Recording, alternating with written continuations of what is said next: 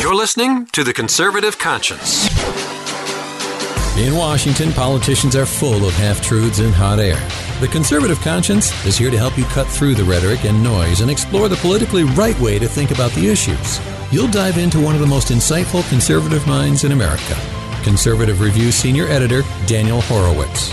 Using pure common sense and ignoring the groupthink, Daniel breaks down the major issues in Washington. You are now entering The Conservative Conscience. And welcome back to your only source of independent conservative news and views here at The Conservative Conscience. This is Daniel Horowitz back in the saddle for a new, very busy week here. Monday, June 24th. And, this is not even one of the weeks where things heats up, stuff heats up early Monday as opposed to waiting till later in the day. The news cycle never stopped. As you see from my Twitter account over the weekend, a lot of you know I don't work on Saturday, so a lot of people I saw were tweeting out, man, when Daniel gets a load of this, I fear for his health. And, of course, Trump calls off, once again, like the 15th enforcement action that is called off later, the next time, one more time to negotiate with the Democrats. And, most of my colleagues will continue to kick that invisible football more times than Charlie Brown with Lucy grabbing it away from him. And they'll never learn. They'll never learn that at the time when the president says, base, stand down, that is when we need to stand up. You could do it respectfully, but you got to do it resolutely. Mr. President, no. It's now or never. Here's what you need to do. You're losing this. You're going to lose your own election. This is the time. And frankly, these are the times that try men's souls. This is going to be a tough week. You got the Supreme Court grand finales. None of the huge cases came out, but a very important case a lot of people are going to miss today. I hope I have time to get to it. If not, I'll have an article out tomorrow. But basically, we live in a Jim Crow era against all American citizens. Except if you're an American criminal, then you're kind of cared about, although not as much as illegal aliens, because American criminals we still do prosecute, even for a short period of time. We'll lock them up, but a short period of time, and as a result, they'll be separated from their kids. When it comes to foreign invaders, well, you're exempt from prosecution because, well, you can't be separated from your kid. If you look at everything that's going on in terms of our policies, the focus of our media, including conservative media and even conservative elected officials, it's all about illegals. If there's a sad story about an illegal immigrant dying, even though it has nothing to do with us, and it's merely just a reflection and a consequence of the so-called compassionate open borders, somehow that has to be headline news. But to this day, when you have a guy that raped a disabled woman twice, and incidentally only served 9 months in prison, an illegal alien was let go by a sanctuary, wasn't given over to ICE, went back and attacked her and almost killed her. And this moment, as of this broadcast, I haven't checked, I checked a couple hours ago, this guy we spoke about with the ICE agent from Seattle last week, Francisco Carranza Ramirez, is still on the streets. Yet if a tree falls in the forest, who knows? No one will talk about it. Very few of my colleagues are talking about McAleenan leaking a sensitive law enforcement operation endangering ICE agents, calling on Trump to fire him. I don't know what they're focused on today, but it's not that. And you would think this would be kind of sexy for them, leaking information against Trump. You would think it would kind of invoke some of the Mueller stuff. But no, it's almost like you're not allowed to focus on anything important in this business. Man, there's a lot going on. I want to first start off, before just giving you my take. Some of you might have seen just little bursts of energy from me on Twitter, but the full take on what happened with scuttling this ICE operation, what it means, what's the true story behind it, because I do have the story behind it. I just want to give a general sense of the stupidity of the politics of Republicans and the Trump administration on immigration. Now, we shouldn't have to go into polling and politics. Just as a matter of policy, we all know we're going to celebrate July 4th next week. And the essence of it is governance by the consent of the governed. That the citizenry controls their government. That a government has to be of, by, and for its citizenry. Yet we have it now that we have a government of, by, and for foreign invaders at the expense of Americans. Americans just don't matter. Even conservatives, even people closer to our views here, the best they can muster is, yeah, please, we got to shut this down because the migrants, their treatment. And look, it's true. I always give the analogy, if you want to be charitable enough to start having illegals go ahead and not illegal, or just have someone give out loaves of bread on I-95, well, a lot of people are going to get killed by that. So, yeah, I mean, it's not good for anyone. But it's like you're not allowed to care about Americans. So it's a violation of the social compact in the highest order. This whole notion that they can get standing and sue us. This whole notion that we should have to spend a dime on someone who's not a citizen. I don't mean private charity. I mean the government's resources of the citizenry. Look, you and I are all the same thing. If we saw, not hordes of them because that would be dangerous, but like one illegal alien knock at your door, and you don't feel threatened, and you see it in a way that you don't feel like you're going to get hurt, you'd give him food, of course. I mean, we've had on the show before some ranchers that are very much for, deporting illegal aliens, but on a personal level, yeah, you're going to, he talked about that he would go out with the hose and give them water. But the resources of the government of the United States are for its citizens. But you know what? As we celebrate, again, the Declaration, all men are created equal. But again, it was talking about not just general human rights. It was more specifically talking about in terms of the governed, in terms of governance and rights as a society. It's talking about citizens. But look, we would be well ahead of where we are today if only we were treated equally, with equal regard to illegals. How about 50% concern about the security problems and the health concerns and the drugs, gangs, SIAs, cartel people being brought in as a result of these policies? Right, so on and off with the treatment of the migrants at the facilities, 50%. I'll take that. Because right now, it's 0%. But anyway, this is from the Washington Examiner, Paul Bedard. Concern about immigration and its impact on crime and taxes have soared to the highest level ever, according to a new survey. Gallup said that more Americans than ever before cited immigration as their top concern in the latest poll. Americans' concern with immigration continues to be heightened as 23% name it the most important problem facing the country. This is by 1 percentage point the highest Gallup has ever measured for the issue since it first began recording mentions of immigration in 1993. Okay, it's the highest concern ever. Meaning even higher than in 2014, which was when the Central Americans started, and 2006 was the other peak. That's when we had that big immigration fight with George W. Bush trying to push amnesty. And remember how much we won that issue back then. So even some of my friends are like, oh my gosh, got to worry the treatment of the migrants. We got to explain to people that, this is not good for the migrants. I'm like, if you look at the polling that says this is the top issue, it's not because they're concerned about the treatment of the migrants. They're concerned about the cost and the security concerns to Americans. And the proof's in the pudding because the numbers are still low among Democrats. Right? The numbers are still low among Democrats.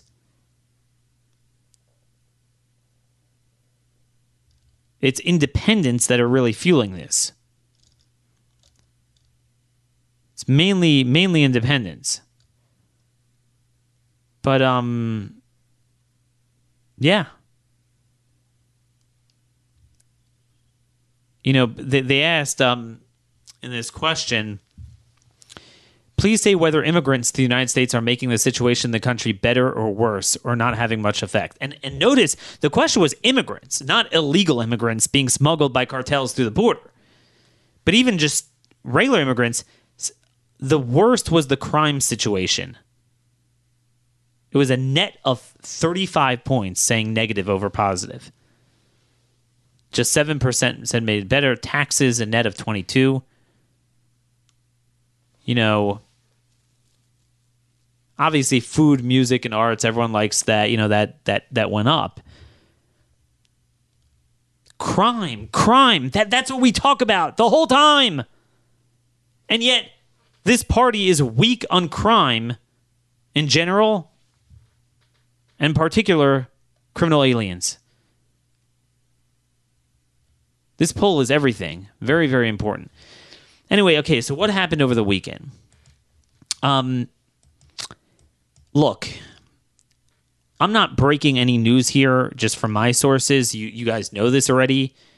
Tom Homan said this on the record on Fox News. McAleenan, DHS Secretary, the Secretary of Homeland Security, not only doesn't share the goals that the president, at least on Twitter, says he supports, and undermines the operation to, like deport people with final deportation orders. Very, very novel idea.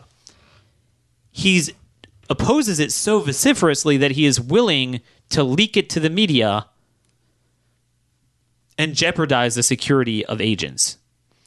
Now, what you don't understand, you might have heard it with Brian Wilcox, the Seattle ERO field director of the ICE office there.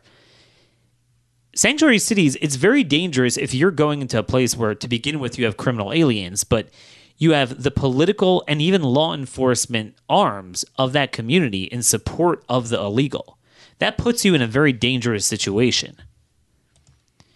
Now, a lot of people are pointing out, well, Daniel, Trump shot his mouth off for a week. Look, you know me, I ain't going to defend that. I think that was stupid in general, where he continues to telegraph his punch and then doesn't punch, rather than just punch and then telegraph later. Do it, and then give a speech in the Rose Garden Oval Office explaining yourself. But no, that's his thing. But at the end of the day, as Homan said, the president didn't divulge the locations, the time, and the operation. Nick Myroff, the jerk for the Washington Post, who was on the plane to Guatemala with McAleenan, got the information and reported 2,000 families, 10 cities like Miami and LA, New York, Baltimore, whatever. And pre-dawn Sunday morning, and they're going to use hotels as staging grounds.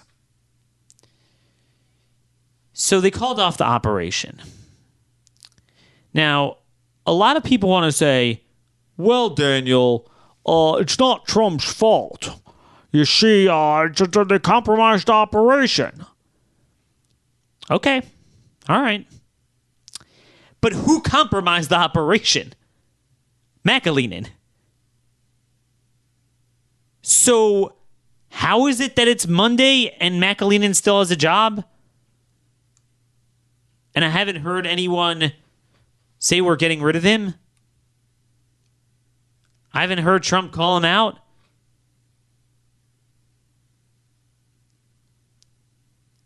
I mean, again, this is the only guy who had that information, who would have leaked it. Now, I don't know if he physically told Nick Myroff or he had one of his aides do it, but it was from him.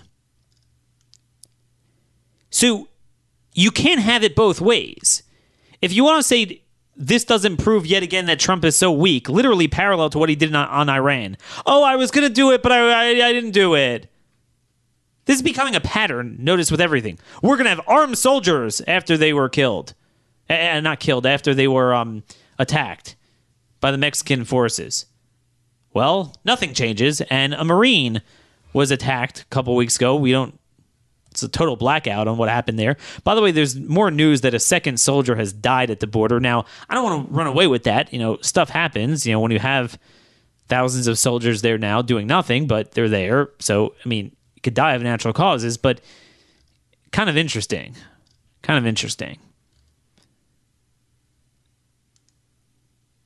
It's also interesting, by the way, this morning you'll see headlines, a woman and 3 kids found dead at the border, illegal aliens. It's like everyone's obsessed with it, but a soldier is found dead and no one cares. And I'm not intimating that it was the cartels or Mexico that did the soldier, and it could be died natural causes. I'm just saying it's just as natural as with the illegals, unfortunately. But again, it's, Americans, law enforcement, Border Patrol soldiers, they don't matter. Now, of course, it's not news that this stuff happens. The area where the illegals were found dead is, Gulf Cartel territory. And, this is conjecture, but most likely this happens all the time. They tried to cross without paying the peso, and they just made an example of them. And again, that's just yet another reason why this needs to be shut down. We just say you can't come here, so they won't come here. So they won't be victims of cartels, as well as Americans being victims of them and the cartels. But I digress. So why is McAleenan still there? Okay, so that's number one. Now, one of the most egregious things McAleenan was pushing to the president was, well, if you go ahead and deport people, it will tick off the Democrats and they won't give you the supplemental funding. Now, those of you who follow the show closely will remember from last week that would be the equivalent of saying, I'm not going to douse the flames with water until you get me more blowtorches with which to douse the flames with. Meaning, the border supplemental is a bad thing. It funds illegals. There's not a dime of enforcement. It's not like, okay, it's 20% enforcement and we badly need that funding. I don't want the Democrats to pull back from it. No. So think about that. McAleenan is convincing the president that it's better to scuttle the one thing you could do to enforce current law under the powers you currently have without Congress that will absolutely have an effect. If you start to have plane loads of Guatemalans, Hondurans going back to Central America, it will dissuade the next people in the pipeline or the people before that from making the trip in favor of a funding bill that will help facilitate and fund more catch and release. You can't make this stuff up, folks. But then there's another element of this too. Notice Trump didn't really tweet about the supplemental or about the security concerns. What was his tweet? Meaning, if you didn't know any of this other information that came out, and again, BuzzFeed reported it, Washington Examiner, others had it that McAleenan leaked it.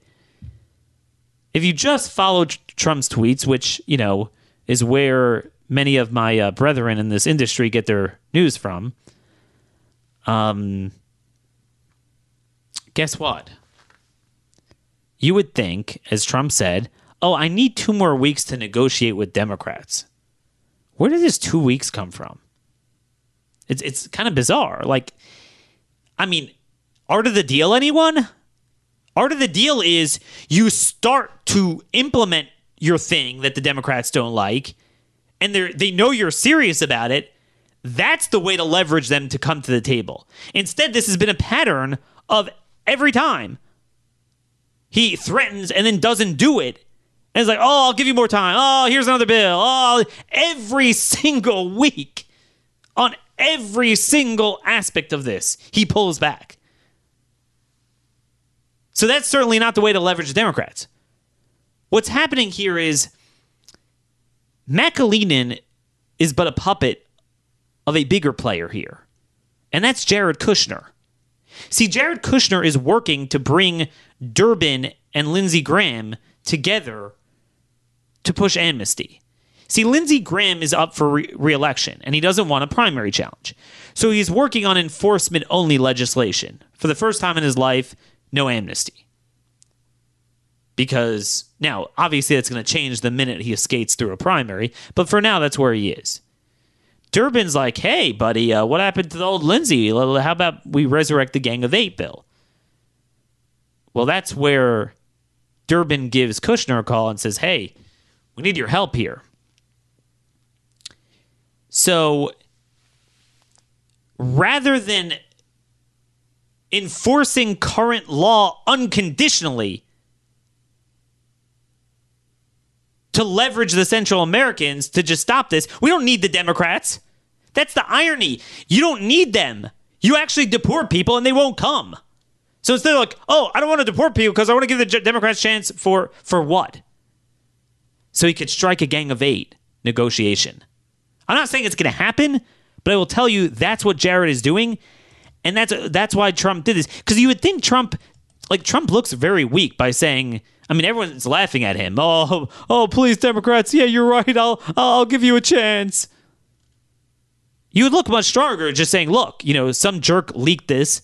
As strongly as I feel about this operation, we're going to put it off and change it a little bit because of the security problems.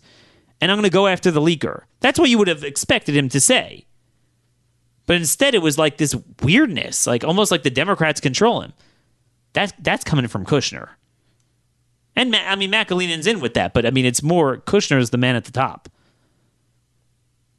But you understand, this is almost like Trump's extraordinary power. Hey, Democrats, I'm going to pull this is base law. And listen to the irony of this. Even this is not really the law. It's not the law that you need a deportation order. Congress in 1996 was tired of the lawfare. They understood the ancient principle that if you're here without permission, you have no right to be here. And as long as we're not trying to criminally convict you, if we're just trying to get you out, we can get you out. So they passed something called expedited removal. And that means anyone caught here who cannot prove that they've continuously been here for 2 years, they're not entitled to any hearing in front of an immigration judge, and they're immediately removed.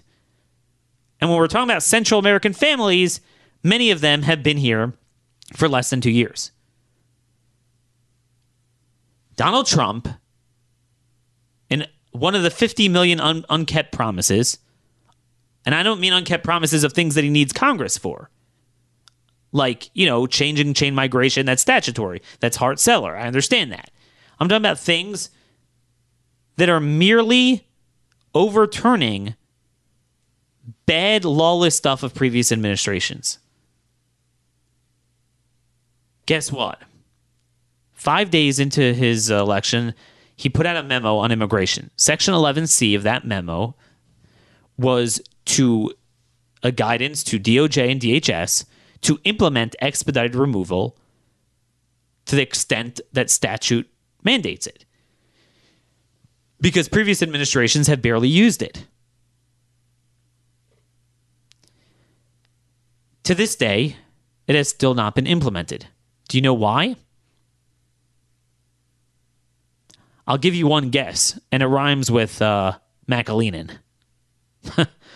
Okay? So, this is a man that's like, no, I don't want expedited removal.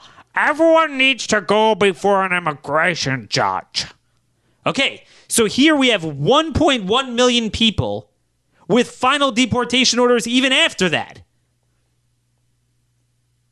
And by the way, there's another 1.55 million that have deportation orders, but not final, meaning they're still appealing. These are the ones that went through the appeal, so the immigration judge and then the BIA, appellate level.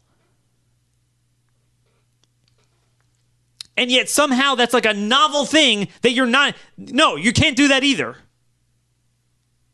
So here's the problem. Here is where what separates the men from the boys on this issue. All my other colleagues come in and say, Congress needs to act. No. Don't lie to me. Don't lie to me. If you want to say, I don't have the balls to implement current law, then fine, admit it. I'm too scared. I'm terrified. The polling on this issue, oh my gosh. Oh, whoops. The polling is actually really great on the issue. But whatever. They're fake polling in their brains that are messed up. We're too scared. So fine. But don't tell me you can't, on the one hand, have one jerk after another that Trump doesn't root out of his own administration, refuse to implement current law, but then say, we need new laws. This is where Trump is weaker than Obama. He is actually going and rhetorically repealing existing laws. Until now, it was the left that wanted to change the laws to get amnesty. Now we're saying we have de facto amnesty for any human being who comes here until we change the law. Well, it's never going to change. There's a new thing this administration is doing. This might have started with the courts, and it's still a problem, but they're not even doing the things that the courts haven't yet screwed with. To this day, they haven't overturned the Morton memos. On bond hearings for illegals, they haven't overturned. They're still issuing work permits. The law says that under certain narrow confines, you may issue work permits to those who have pending asylum requests. Certainly, under no circumstance do you have to. Obama administration wrote a guidance. It's very important. There's 3 levels. I mean, there's really more, but let's just, for simplicity's sake, guidance, a regulation, and a statute. It wasn't even a reg. It was just a simple guidance for ICE to release them and give them work permits.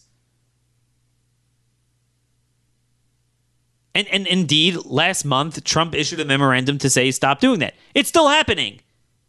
Because what I was told is that this administration, the lawyers in DOJ, in the White House, and DHS, all of them, they believe that even a guidance needs a regulation to repeal it.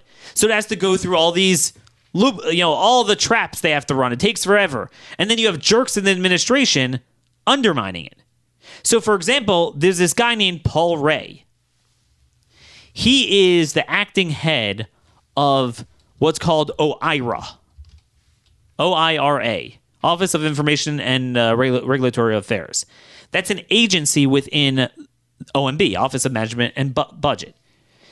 So it's actually funny because Naomi Rao, the big libertarian that was put on the second highest court in the land, when we have a lot of concerns about our social views, but she's loved by the libertarian thumb-sucking class, progressive libertarians at that. So she was the administrator. That's where she came from. So now she was put on the bench. So the acting guy, who actually is up for Senate confirmation, is this guy, Paul Ray, R-A-Y. Now, you have to understand, when you think of regulatory affairs, so this is the agency that has to sign off on any regulatory change. So if the Department of Labor, EPA, Commerce, you usually think of regulations in terms of labor, environment, but it's really anything. So you could change policy on immigration. Well, that has to go through OIRA as well. In other words, that has to go to the desk of Paul Ray. Well, Paul Ray is bottling up all of these regulatory changes. So, when we keep asking, why is this, not changed? Why is this continuing to go on? That's a big part of it. And yet this guy's up for Senate confirmation. Somehow when Obama or the left, when they want to write a new guidance or a reg to undermine the letter and spirit of law, of our foundational sovereignty laws, somehow they don't have an internal problem. Like, hey, we're worried about litigation. Hey, we got to go through 50,000 reviews at each level. Somehow they go and do it. Yet when it comes to simply countermanding it, somehow we can't do it. And this is where they're wrong. When an administration issues a guidance, you don't need a new thing to be written to get rid of that. Like, let's say suddenly one administration says, okay, we're going to use taxpayer funding to give every illegal alien a lollipop and an ice cream cone on their way in. The next administration doesn't need to write a new guidance or a reg to get rid of that. You just stop doing it. Especially when it's downright lawless and against statute. But that's a big part of what's happening. You go down the list. He won't designate the cartels as terrorists. He won't deploy the military in a stronger way. He won't just refrain from giving them work permits. He won't end the Morton memos. They still haven't changed Flores. There's rumors they might do that. I could go on and on and on. They won't invoke 1182F, obviously. On health grounds, on security grounds, on any grounds. Notice I picked a list of things that have not been in court yet. But now, really, you and I both know that the administration has an obligation at some point, especially given the polling the way it is, to stand up before the American people and say, a district judge from California, when 98% of the family units are not coming in California, does not have the right to overturn settled law, give standing to illegals, and when statute says shall be detained, flip it on its head. And anyway, I have inherent Article 2 powers on the right to entry. This is warfare. No. So God forbid they should ever do that. But they don't even do things that the courts haven't screwed with, because anything the left might litigate, the lawyers say, don't do it, Trump. Well, the left is saying, we're going to litigate everything. So therefore, they're going to do nothing, because everything will be litigated. So therefore, I'm not going to do anything. So fine, but don't get up there and say, we need new laws. Say, Obama lawlessly disregarded the law, and you're treating Obama's lawless disregard of the law as the law. I mean, could you imagine that? Forget about pushing back against the courts. They're going the next level. Like, again, people forget DACA. Whatever happened to that? The court said issue new APA. How come they haven't done it yet? Wink and nod, because all the people in the administration don't want to get rid of it. What, you're going to tell me Obama's amnesty is the law? We need a new law to get rid of Obama's amnesty? Even the court didn't say that, as lawless as the court was. What's his name? Judge William Alsup in the Northern District of California. A couple others. So there's that. And then, even designating the cartels as terrorists. So like, no, you can't do that. Lawsuit. What about, the military? I'm commander-in-chief. No, you don't understand. You can't use the military on the border. You can only use the military for Afghanistan. I mean, these people are mentally ill running this administration. Yet there's no one to call them out. Don't lie to me and tell me it's a problem with the law.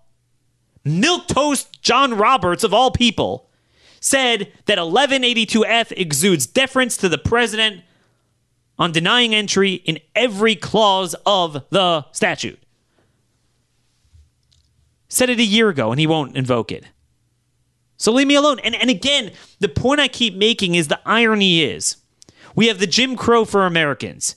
So the 50 reasons why this should be shut down, we don't do. Because of the 50 harms to Americans. But what they're stupid about is, what about the conditions of the illegal? So, you're only allowed to care about that. What they're stupid about is they don't want to do anything I'm saying because, that's too scary. It's too, mean. But they're losing the irony. The irony is you're incurring more bad press from doing amnesty, but through the processing, you're going to get the bad press on the horrible conditions in the facilities than just saying, look, in 24 hours, we're sending the military there. No one could come in, and that's it. We're turning you back. Guess what you're not going to have anymore? The bad conditions. You're also not going to have the concerns for the Americans when the American people will thank you for it, and you'll do better in the polling than do. The worst you'll have is, oh, the Mexicans are mistreating them now. Okay, well, that's better than getting press that you're mistreating them. They're stupid. Because the reality is, as much as the left is embellishing, oh, they're running torture chambers as if, like, the border agents are just trying to kill people. The reality is the conditions are pretty bad. Okay, I'm just going to tell you, it's not that there's no truth to it. The conditions are pretty bad in these facilities. But now, obviously, it's not their fault. There's no good way of dealing with a situation where 700,000 family units are thrown your way. But again, that's another reason you say, look, we can't do it. We got to close the door. I mean, how hard would it be for Trump to just say, look, aside from the 50 million reasons on crime, drugs, health concerns, strategic cartel, espionage, yada, yada, yada, yada, we're shutting it off. Like, look, we're doing no one a favor, legitimate asylees. We don't have conditions to hold them in. They're being released helter-skelter. It doesn't help anyone. Until the backlog is cleared, I'm going to suspend asylum requests. And again, you could have gotten... Really, he should draw a line in the sand and make it very clear the courts have no jurisdiction. God forbid he would do that. But even then, had he done it a year ago when I said he should have done it, it would have been at the Supreme Court already.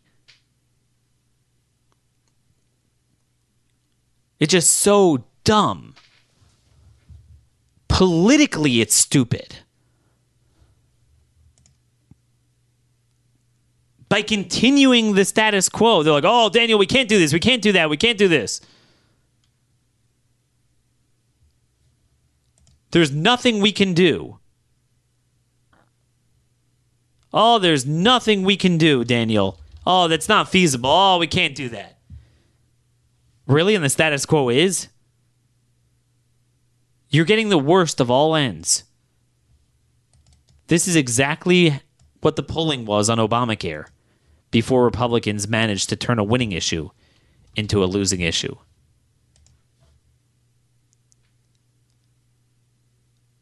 Anyway, so that's the latest going on in immigration. There's really a lot more going on. A lot of things to get to. And just before we move on, I want to try to get to a court case and tie in crime with the polling and public safety, because it all ties together. It's amazing, again, how immigration and crime tie in together. But, geez. It's amazing, because I just realized I forgot one detail I wanted to give over to you on immigration. Some of you might have seen this in a Fox News article already, but I have in front of me the document that they don't link to, but I have the document that was given by DHS to the Republican staff of the House Oversight Committee. Jim Jordan, Chip Roy is on that committee. It has like the highest ratio of good members on that committee. So this is old. I mean, this was from February. And where is this? I'm trying to look through it here. They were requesting from DHS information about the caravans. Who are these people? Who is pushing it? The groups behind them. It's an 8-page PDF. And they talk about 2 caravans. One in October. That was the biggest one. And one that left in January. And, in the one that left in January, no, this is the one that left in October, it said the total number of U.S. criminal convictions was 660, meaning there were 660 criminal convictions in the U.S. among that group, including 38 individuals convicted of assault or aggravated assault with a deadly weapon, 13 individuals convicted of sexual offenses, 4 individuals convicted of violence against law enforcement, 3 individuals convicted of murder. There were 24 gang members, including from MS-13, 18th Street, Paisis members, Serranos, Tango Blast. 9 gang members were positive matches to the Transnational Organized Crime Watch List. And then they say HSI identified the following criminal histories in the January caravan. Now, I want you to understand the January caravan, they said, was 3,345 individuals. Okay, I want you to keep that number in mind. 3,345 individuals. Okay, you ready? Are you ready? The total number of U.S. criminal convictions was 860, to include 22 individuals convicted of assault or aggravated assault with a deadly weapon, 27 convicted of sexual offenses, 3 individuals convicted of alien smuggling, 2 individuals convicted of violence against law enforcement, 47 gang members, including 33 from MS-13. I want you to understand that. What's 860 divided by, what was the number I said? 3345. Okay, I got my calculator out here. That's 25.7%. Now, granted, a lot of them were career criminals, so these are offenses. So there's probably a lot of multiples. It's not 25.7%, but if you would put the convictions relative to the people, it's 25%. These are okay, here's the deal. These are criminal convictions already in the U.S. of people coming in a public caravan where they know they're going to be scrutinized, where they know intelligence is going to be on them, to the United States. That's how, see, some people think, oh, Daniel, I understand you have criminals among everyone, but these are really like amazing people. And look, they're not all criminals, but to understand the pervasiveness of this, of the public security threat, these are the ones that came in openly in a caravan, not the hundreds of thousands. The border chief, Carla Provost, said that likely well over 100,000, and she said it was an understatement. We always talk about the gotaways, the people that pay more because they have criminal records to get in and not surrender, to get in while the agents are tied down. But we're talking about the ones that are coming publicly. These are the known convictions already having been in America. Do you know how many levels below that there are that are still a problem, that are unaccounted for? Well, how many criminal arrests, as you well know, so many arrests don't lead to convictions, even if they're the worst human beings around. And then, look, I mean, these are just the guys that this is their second or third time around in America. They were previously deported and trying to get back in. How many were never here but had criminal records in their home countries? How many do we not have a record of their criminal record in home countries but are nonetheless prone to criminality once they come here? This is what we know from criminal convictions in the U.S. of the guys publicly willing to come here in a public caravan. Now try to think about all the gotaways. How hard is it, Mr. President? How hard is that, Mitchie McConnell and Republicans, to get up before the American people and say, look, I mean, I say this all the time. The right to bear arms shall not be infringed. It says that in the Constitution. But even pro-gun enthusiasts like us agree that it only goes so far. That a state could say you can't carry a bazooka into a school or a courthouse. Now, really what they do is they screw with the entire Second Amendment because, it's a real constitutional right, so therefore it's not guarded. But, even we agree that it wouldn't go that far. Even if it would say the right to immigrate shall not be infringed, everyone agrees that if you had so many criminals strategically using this and the cartels strategically bring them in to tie down the agents so they can get in the criminals, you'd be able to say, look, this has got to be shut down. All things equal, and again, the Constitution doesn't say that, but all things equal, okay, we'll accord you the opportunity on an individualized level to apply for asylum. But all things are not equal. If you have masses of thousands of people, which the laws are written in singular language for individuals, not for an invasion, but then you have cartels in between, then you have criminals, you have everyone taking advantage of it, you got to shut it down. The president made this case months ago and he backed off. Is it that hard? Evidently it is. The American people don't know the half of this. They don't know the half of this.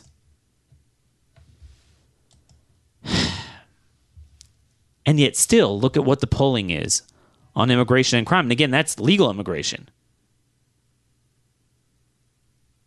That is legal immigration. I don't know what to tell you, folks. They're just stupid. They're stupid, even politically. They just don't get it. They just don't get it. It's funny, Tom Cotton was just asking this. If we can't deport illegal immigrants with final deportation orders, who can we deport? Nobody. We evidently can't even deport a guy who twice rapes a disabled woman. So, yeah, I mean, that's where we are. Unbelievable. But speaking of crime, I'm going to update you on the Supreme Court. They came out with cases today, with opinions, that ties into our thesis on the Supreme Court that we established on Friday. I know I got a lot of good feedback from Friday's show. It was a long one where we really gave an exposition on the state of play at the Supreme Court and the courts in general, why they're a one-way street and a dead end. But it's going to tie back to crime. So, see, I told you so. What was the main point of Friday? There is no 5-4 conservative majority in the Supreme Court. There is a 4-1 liberal plurality. The 4 Democrat appointees, and then on the other end you have Clarence Thomas. With the other 4 Republican appointees, to varying degrees, depending on the issue, they always screw us. And it's never the same time. When one's good, the other's bad. When one's bad, the other's good. The sum total is we almost never get enough votes for what needs to happen. Last week was primarily Kavanaugh screwing us, and Gorsuch was generally better. Well, now it has flipped. Gorsuch wrote the majority opinion, him and the 4 liberals against the 4 Republican appointees, and ironically, Kavanaugh wrote the dissent in another criminal alien case, yet another case where the courts are saying the crime of violence statute is unconstitutional, and therefore thousands upon thousands of federal criminals convicted of using a firearm in a crime of violence. These are the worst people. We talked about this a lot when we talked about Jailbreak last year. A lot of the people, I don't think in this particular court case, but in general, a lot of the people convicted on 924s on the Armed Career Criminal Act, which, by the way, was the centerpiece of the Reagan anti-crime agenda, which took the bad guys off the streets and led to a 3 decades-long decline in murder. Okay? So we now have Gorsuch. Oh, my gosh, the best amazing thing. Oh, my gosh, we just long for this. Undermining the core tenet of the Reagan agenda. And they keep taking bad court opinions and expanding them. And it's going to lead to a bunch of people being released. Let's first talk about the legal part, and then we'll talk about the political policy side of crime and what's going on. So, basically, in 2015, the court ruled in this Johnson case that, many times it says in statute, particularly in the 924s, 18 USC 924, that, if you are convicted of a certain violent felony or using a firearm in a violent felony, there are mandatory minimums, and then there's enhanced sentencing for those that had those who are repeat offenders that had a criminal history using a gun in furtherance of violence, or not necessarily in furtherance, but together in the act of a violent crime. Now, subsection 2B defines violent crime as including crimes such as assault, burglary, arson, and then there's what's called a residual clause where it says, or any crime that, quote, otherwise involves conduct that presents a serious potential risk of physical injury to another. Now, I understand everyone's all into this. Oh, man, you got to have Congress has to write clear statutes and people need the due process and the right to know what's going to be they're going to be prosecuted for. But there's limits. Like, I understand we don't like Congress delegating a lot of authority, but somehow when it comes to criminal law, it's like there's a supermajority to go so zealous in the other direction that Congress literally needs to spell out every last thing. And there's a reason for that, because it's all political. Because, Gorsuch personally, to his credit, will be consistent with regulatory crimes, but the left won't be. In this case, we get the worst of everyone. So there was the famous case in 2015, Johnson v. U.S., where they threw out 924E. That was the mandatory minimum sentence, 15 years for those who had 3 prior convictions for a violent felony. Now, remember, violent felony, it's used in many different clauses for many different things. So that was the specific case there, 924E. Then in Welch v. United States, a year later in 2016, the court applied that retroactively. Okay? Retroactively.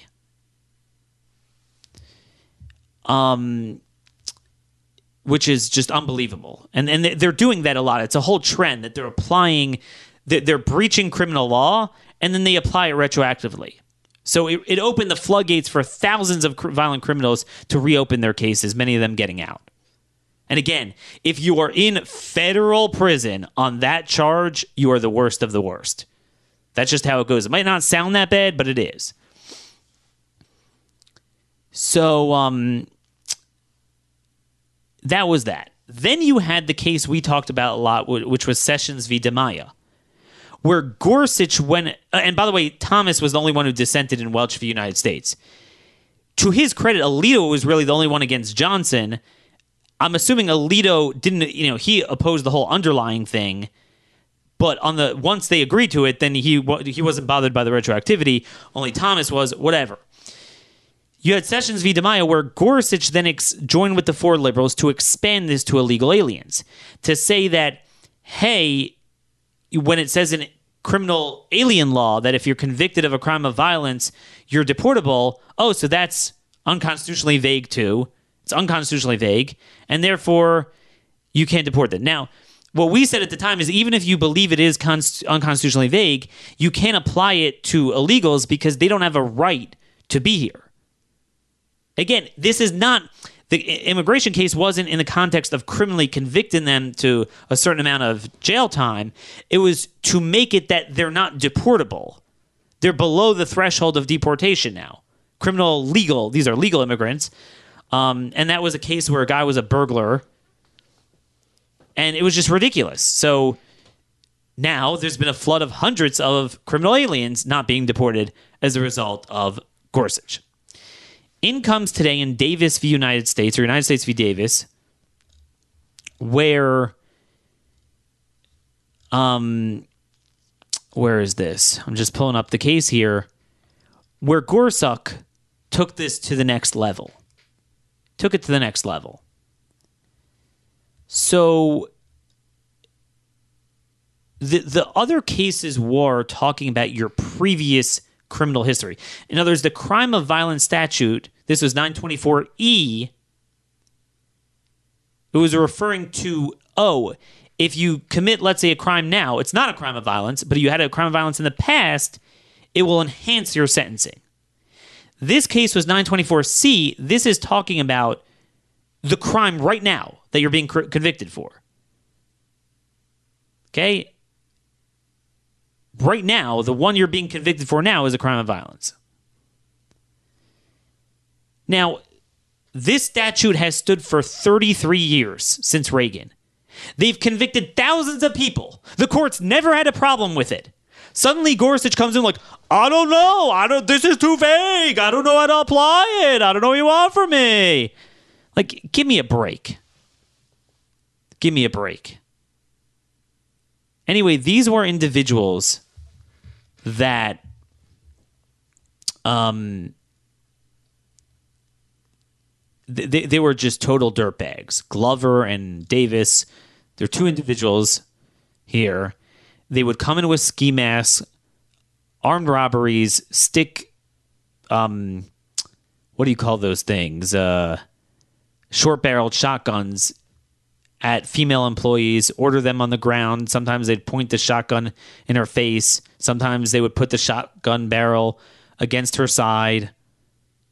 While one of them was aiming the short-barreled shotgun, another would take cigarettes and demand money. And then they would end their crime spree by having high-speed car chases, culminating in a car crash. So I want to make something very clear here. There's something, it's a very deep point, but I want to make sure we get this. When you take criminal rights out of the equation, Gorsuch fully understands this. As we talked about from his great dissent, or whatever, concurrence and judgment in the Bladensburg Cross case, he understands the role of the courts. Courts, you have to have a case and a controversy. They rule on cases. Courts don't strike down statutes. Courts don't take a statute and rip them out and say 924, 18 USC 924 is ripped out. It's struck down. It's unconstitutionally. No. You have no right to say that. You are not a legislature. You're not a veto. The Constitution never said that it goes to the courts to veto.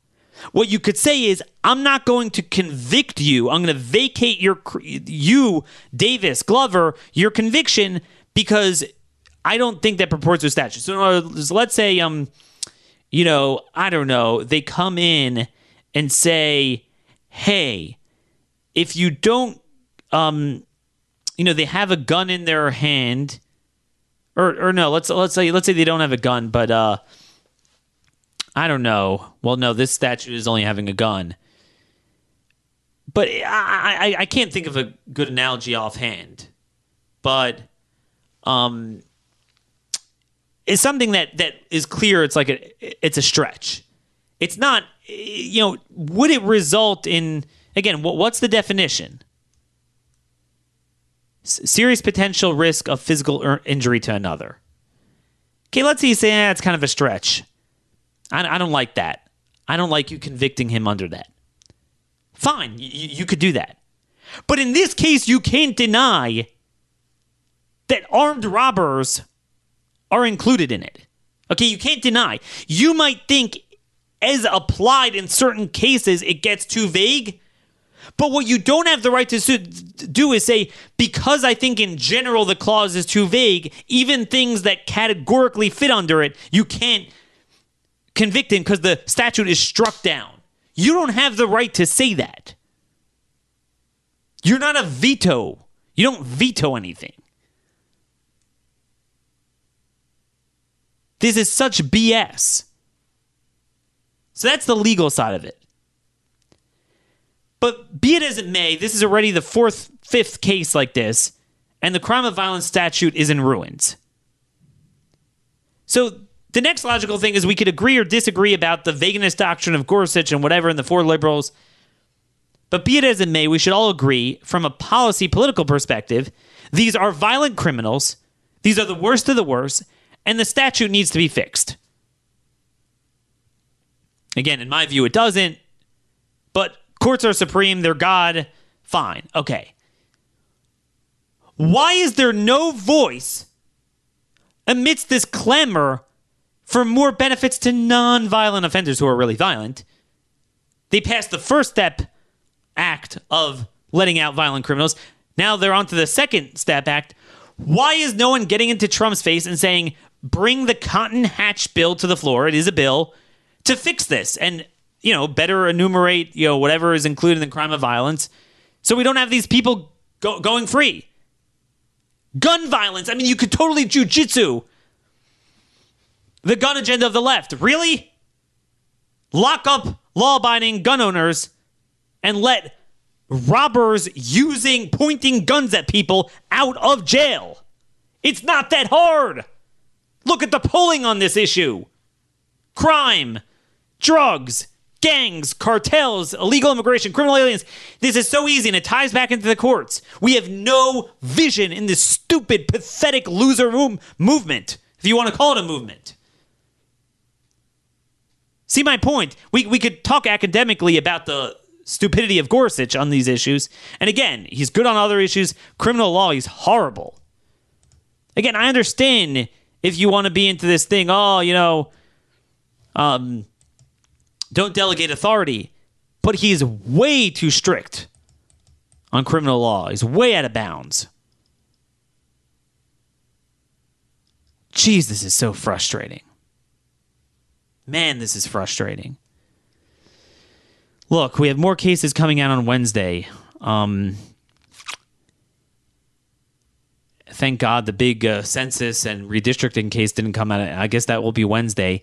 I might try to sneak in tomorrow Colonel Steiner to have an update on Iran because, it looks like the court's not going to issue opinions tomorrow. But we have a whole nother piece on the danger of not having a wall around the bends of the river with illegals teeming through our communities in South Texas. I'll link to that in show notes. We'll talk about that more tomorrow.